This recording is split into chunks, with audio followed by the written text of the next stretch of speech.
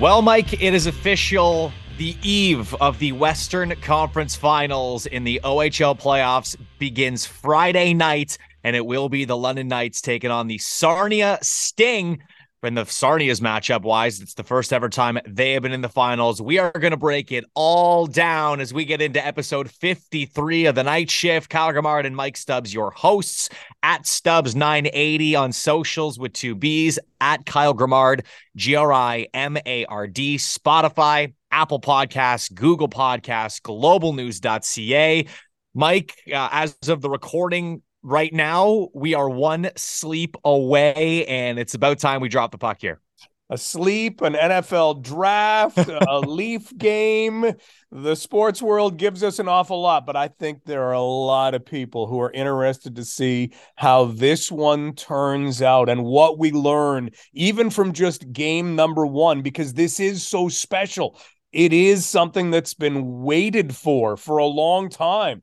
Anybody who was born, let's say, I don't know, what time do you start watching hockey? You're about 5 years old, so that puts you born in 1994. So we're looking at people who are almost 30, who have no recollection of a London Knights Sarnia Sting playoff series. And the only one that's ever happened, we outlined this on the last podcast, there wasn't a lot to it. It was the first round. The Sting hadn't been in Sarnia very long. The Knights were coming through a difficult part of their franchise history. And it's like when players get to a championship series, they always think, oh, well, I'll be back. No problem. I'll have a chance to win a lot of Stanley Cups, a lot of Super Bowls. And then they never come back.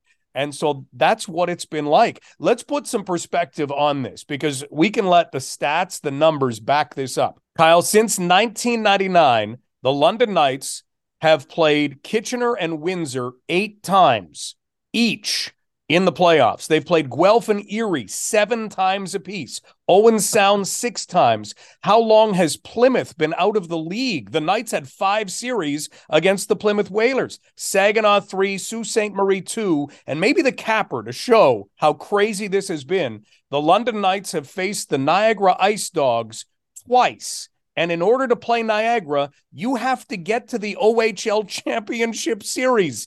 It's happened twice. And yet the Knights and the Sting, in all of those series right there, have yet to meet.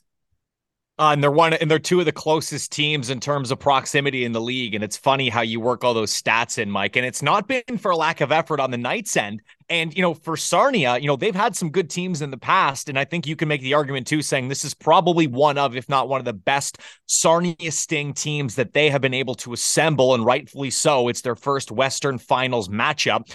And they finally get a matchup against the Knights since, well, basically what you said, 99. To all those people who are just about to turn 30, Mike, I am right in that wheelhouse. So this is new territory for me. It's new territory for a lot of people, and we've got a lot to break down heading into the matchup.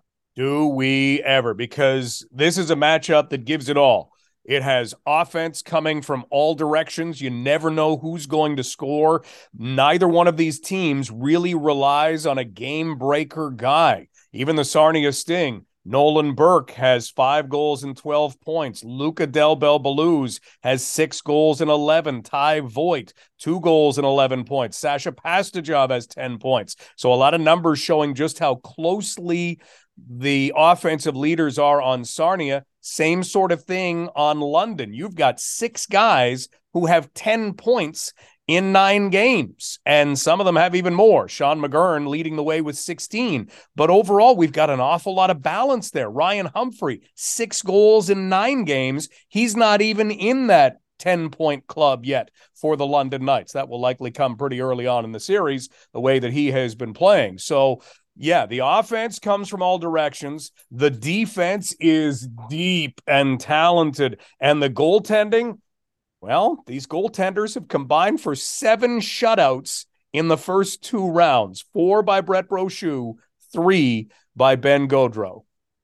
And it's that cliche where goaltending takes you far in the playoffs. And for these two teams, that's exactly it. Ben Gaudreau has been one of the better goaltenders this year. Of course, he was part of the Team Canada World Junior Hockey Championships team. I know Brett Brochu spent some time there last year as well. And, these guys have been playing lights out.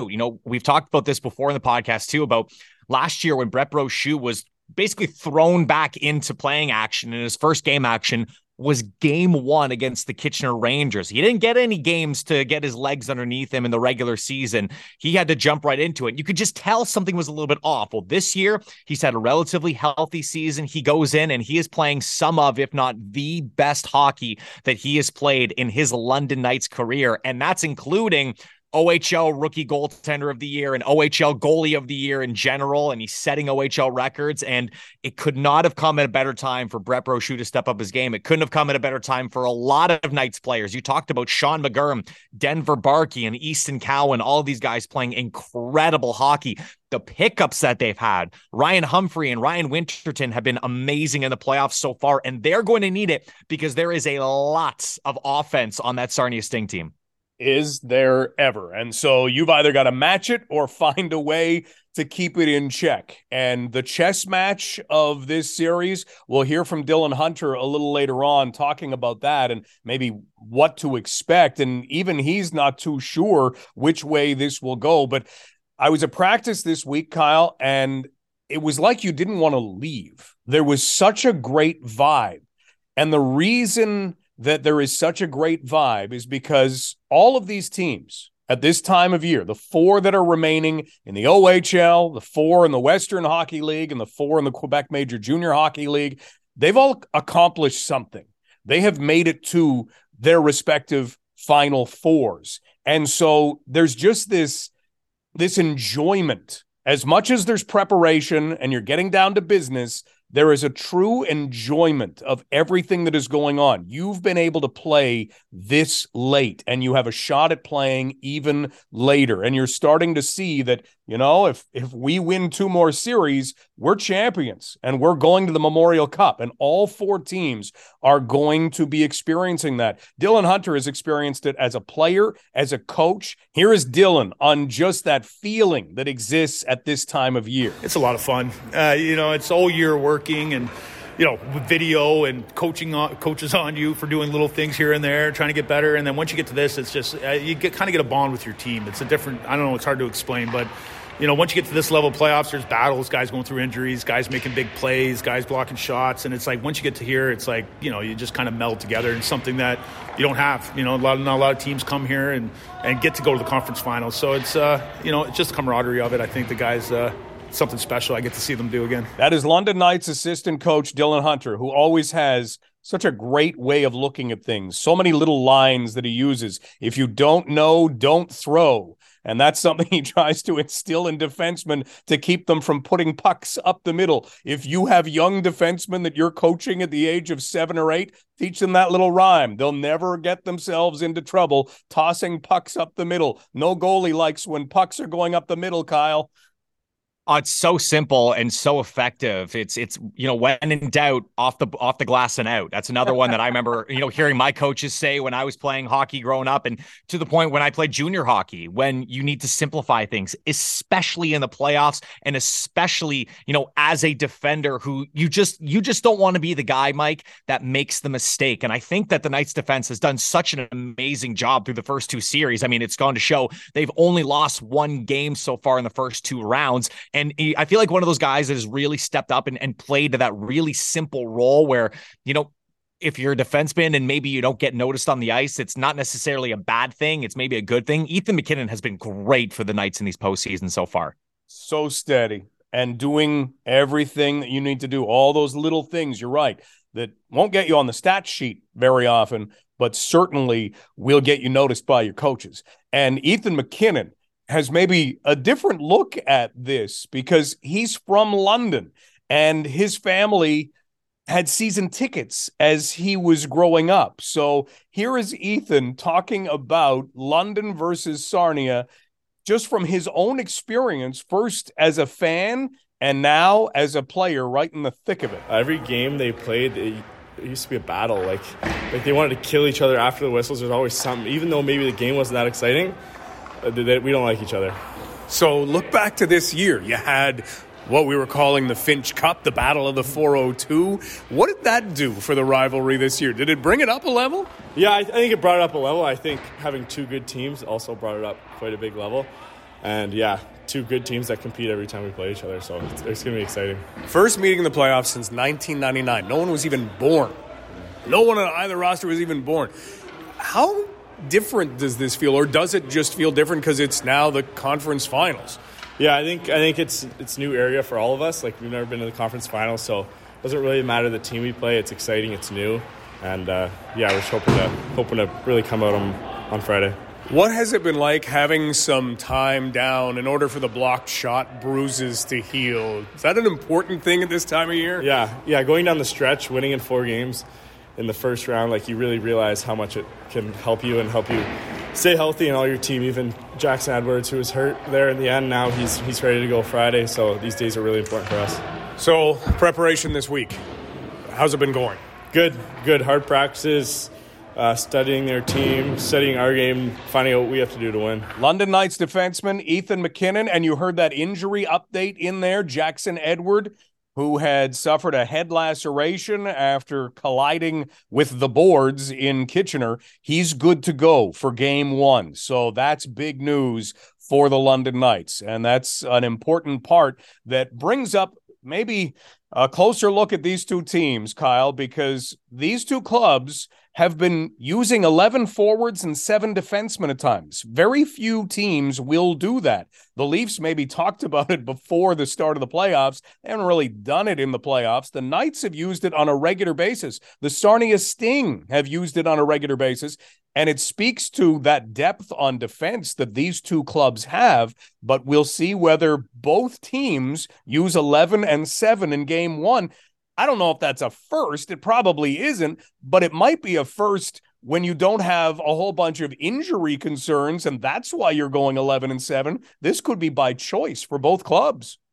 Well, and credit to the players playing too, because it's made the coaching decisions significantly difficult, thinking that, you can't take somebody out of the lineup because they're in such a good rhythm, because this rotation is working and you're getting different defenders with different matchups. You get forwards that you're able to mix around a little bit more. As a coaching staff, you get to kind of play with the matchups and play with your pairings and setups and put the guys out that you think give you the best opportunity in that shift or during that game or period or whatever. And it gives them a little bit more creative control. And, one of those guys that is really, I mean, we just talked about, but, Ethan MacKinnon's one of those guys. We talked about not necessarily being on the stat sheet. He's got 5 points in 9 games and leads the Knights with a +10 rating so far. So the mixing and matching has done wonders for most of the players. And I want to give credit to them because they've adapted really well. You get comfortable playing with certain guys. And once you kind of get out of the rhythm, it might be hard to get back into the thick of things. But these players on both teams have done a really good job adjusting, specifically for us more than Knights. But it's been really fun to watch. And it goes to show because the last 2 teams in the Western Conference are the teams that are going 11 and 7. That's it. Well, let's break them down. We talked about the Sarnia Sting getting offense from all over. Ben Gaudreau and his 3 shutouts. You've got a tremendous defense. You've got the thunder and lightning of Ethan Del Mastro and Christian Kyrou. The Sarnia Sting had the number 1 power play in the regular season. So this is through 68 games, Kyle. Now, it hasn't had the same sort of success in the playoffs, but danger doesn't go away. A dangerous power play is a dangerous power play, right?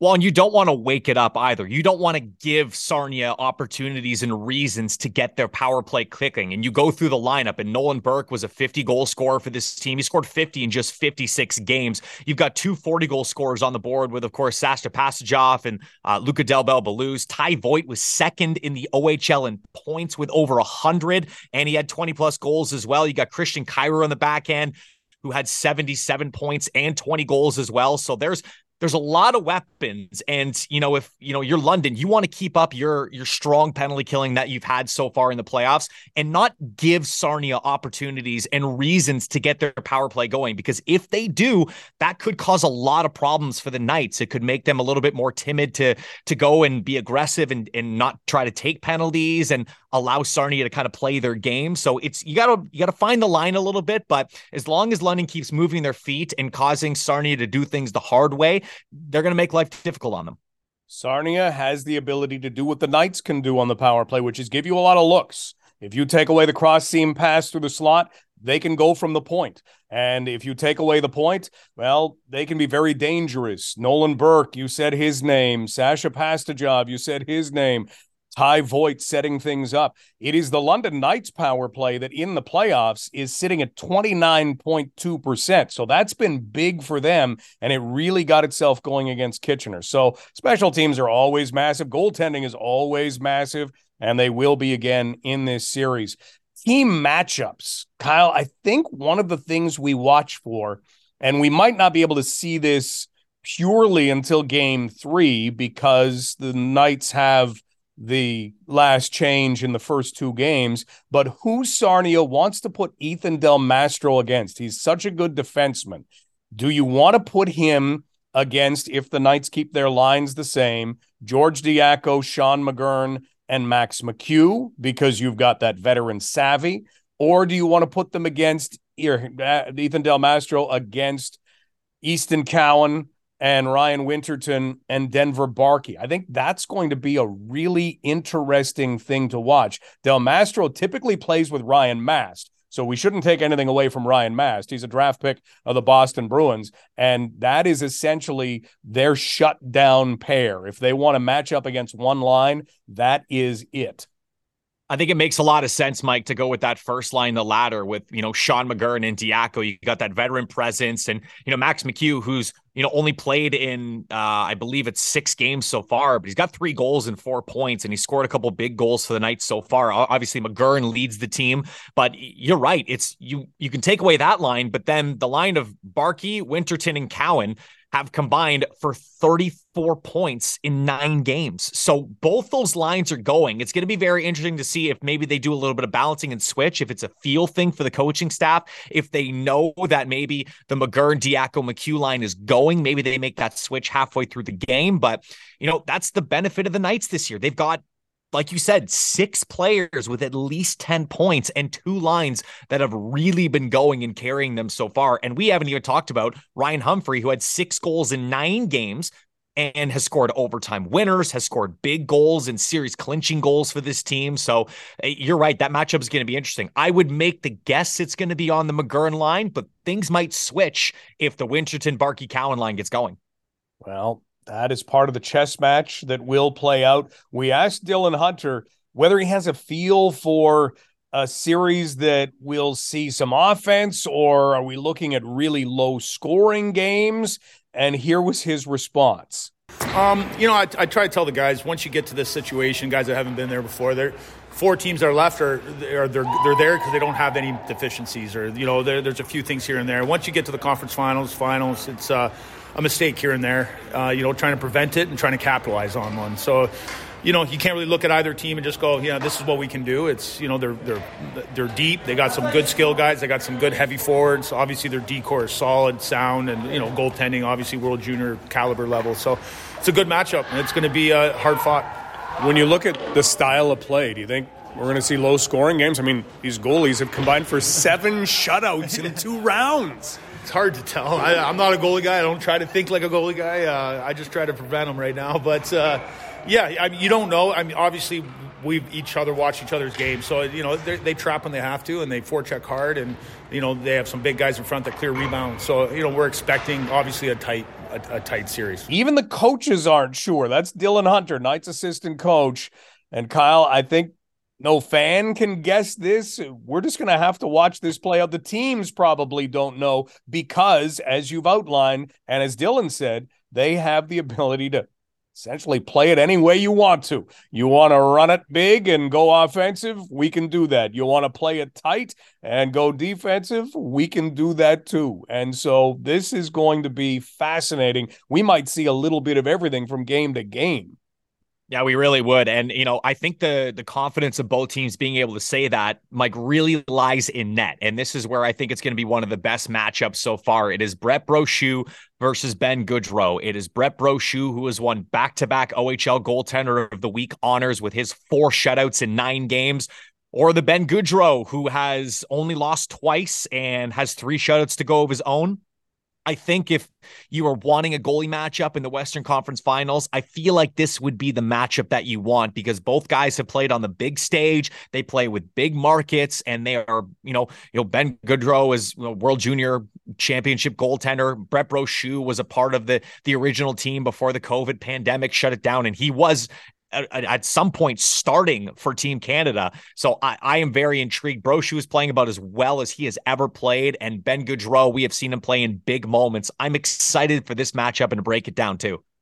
Definitely. And the depth of the players and the depth of the lineups, they can be seen. I mean, the Sarnia Sting have Marcus Limpar-Lance playing with Sandusville Manis going through to the end of their Saginaw series. Those two can be very dangerous. They can score big goals at any time. So, yeah, like Dylan said, like you've outlined, you get here and there aren't a lot of weaknesses on these clubs. Now you go strength on strength and you see how it all matches up. Kyle, in the other series, we've got the Peterborough Petes and the North Bay Battalion. We've got another Hamilton Bulldogs factor in that one. The Knights certainly have a Hamilton Bulldogs factor. Guys looking to get back to the Memorial Cup. The Knights have 3 of them. The Peterborough Petes have Gavin White, who was selected in the U18 OHL priority selection years ago. Latest selection ever to play, just signed with the Dallas Stars. They have Avery Hayes, and this is a team that has a lot of game breakers.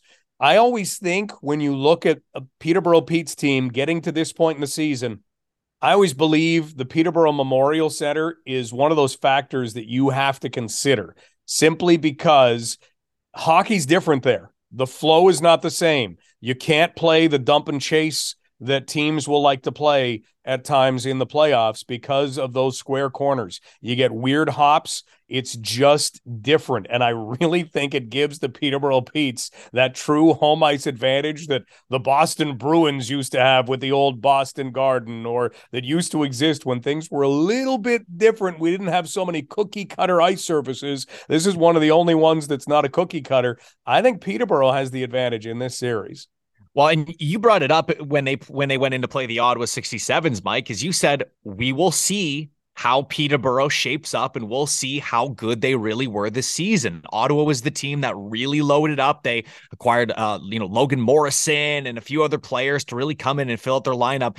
And Peterborough found a way. Now, they also acquired their own big star and Brennan Othman, who's a first-round pick of the New York Rangers. He was a second overall selection in the OHL priority selection. But you've got, veteran depth down the lineup as well. Owen Beck is still a big part of this team. And you look at the top scorers so far, you've mentioned them, Avery Hayes and Connor Lockhart. And, they're ready to go. And they showed that they're the real deal, Mike. And the other team, now that they've got to take down the other giant, is one of, if not the best, maybe defensive team left in the OHL that is ready to go. And they also have a lot of firepower on that team. Matvey Petrov, Ty Nelson, and Kyle McDonald all lead the way with 18 points so far for North Bay. So as much as we're looking forward to the matchup in the Western Conference, the Eastern Conference is no slouch. That is going to be a fun series. And people are wondering why all of the games mirror each other exactly. So every time the Knights and the Sting play, Peterborough and North Bay play. And this is something that has been questioned a little bit online. Let me throw something at you, though. Okay. The NBA and the NHL, they have the luxury of saying, hey, we're going to play this game at 1:30 a.m. and you better be here. Their fans will be there. You telling me that if the Leafs and the Lightning played at 5 a.m., that place would be half full? No, it would be jammed. That's when it would be jam-packed. Exactly. People would go to sleep, Mike, at 5 o'clock in the afternoon, wake up at 2 and start tailgating at 3. Exactly. So we're talking about major junior hockey, which is an excellent product, but it's a gate-driven league. You don't have the same kind of hype that comes through on the 24-hour sport networks. You don't have all of that stuff that is out there, the fan bases that are bigger because the cities are bigger. So what you are is gate-driven, and it's building availability, sure, but it's also the fact that if you want people to come, Friday night is a great convenient time for them to come. That's when you're going to have it. Sunday afternoon is good. And you've also got to work out travel days and off days in the series. You can't play 3 games in 3 days. So the fact that these two series mirror each other exactly, yeah, they didn't have to, but they wouldn't have been very different. It would have been 1 or 2 days apart. And that's just the way that it would have gone. If there had been more travel, maybe you had a Friday, Saturday, but the travel isn't too big in either of these series. So this is the way to space it out. This is the way the teams are doing it. They get every Friday night covered. They get every Sunday afternoon covered. And we have ourselves mirror images, which will make the broadcast fun because you've got the other side to follow at the exact same time. We are going to close things out with Landon Sim, whose dad is in the Sarnia Sting Hall of Fame, whose brother is now a draft pick of the Sarnia Sting, selected in the 4th round. And for Landon, being a member of the London Knights, this now brings about a pretty unique experience in the Sim family. Yeah, it's really cool. I know we'd have to play them at some point. I just had that in the corner of my mind. And, yeah, it's going to be a great series. My dad told me a story way back. He played like a Team Canada thing in Sarnia, or in London, and they booed him. Like, that's just how much London and Sarnia don't like each other. So, yeah, it's going to be fun. It's going to be really emotional, but yeah, I'm excited. Yeah, there have been guys from the United States who get, standing ovations, and maybe it was a little different back then, but yeah, there is something, London versus Sarnia. What's preparation been like this week? Yeah, a lot of video on them. We've been grinding in the gym and practice and stuff, just kind of getting ready. And yeah, we know they got a good power play. We know they got some firepower, and so did Kitchener. But we kind of adapted to what we had to do, and yeah, we're going to do the same thing hopefully. And we've just been getting ready, and yeah, I think we'll be good. So yeah. Players get excited to play no matter what. I mean, opening night is great. There are times during the year. What's this feel like? Yeah, round 3, like 4 teams left. Winner goes to the finals. It's such a big opportunity for us, and yeah, everybody should be up and ready to go. So I can't wait. I can't wait for Friday, and just got to keep our emotions in check and just stay even keel the whole time. Try our best to do that. So yeah. Well, we'll see if you and your brother do connect in the OHL. I mean, it's going to be close. It's going to be close. Yeah, that'll be fun if he plays. We always play a home against Sarnia in preseason, and that's early September, I think, and that'd be cool to play him then. So, yeah, hopefully he can make the team next year. I know I'll be pushing him in the gym and on the ice to make the team. So, yeah, it'd be fun if I get to play against him. It'd be a great thing for our family, and, yeah, it'd be really cool. Good luck, Landon. Yeah, thank you. London Knights forward Landon Sim. Kyle, we're finished our talking. The pregame show starts at 6:30 on 980 CFPL on Friday night. And then we'll start to break it all down on After the Buzzer after Game 1. Every After the Buzzer will be posted here on our Night Shift podcast page. So you can hear all of the post-game shows. So you get up to the minute. Hey, what happened last night? That'll be here if you miss a game. So we'll have that for you. So, big deep breath, Kyle. London Sarnia. It's finally here. It's finally here. We've had a lot of sleeps, a lot of days in between, but the Western Conference Finals is set and underway. And like Mike mentioned, we've got extra coverage and reaction following every night's game with After the Buzzer. And you can listen to all of that on wherever you get your podcast, whether it is Spotify, Apple Podcasts, Google Podcasts, globalnews.ca. You can follow us on socials at Stubbs982Bs, at Kyle Grimard, Grimard. We will see you with games to break down from the Western Conference Final. Puck drop 7 p.m. Friday nights and then Sunday afternoon. Be there or listen on 980 CFPL. Mike, we will see you over the weekend, and we'll be back next week with the breakdown. Can't wait. And wear your green. Remember, it's a green out at Budweiser Gardens throughout the series.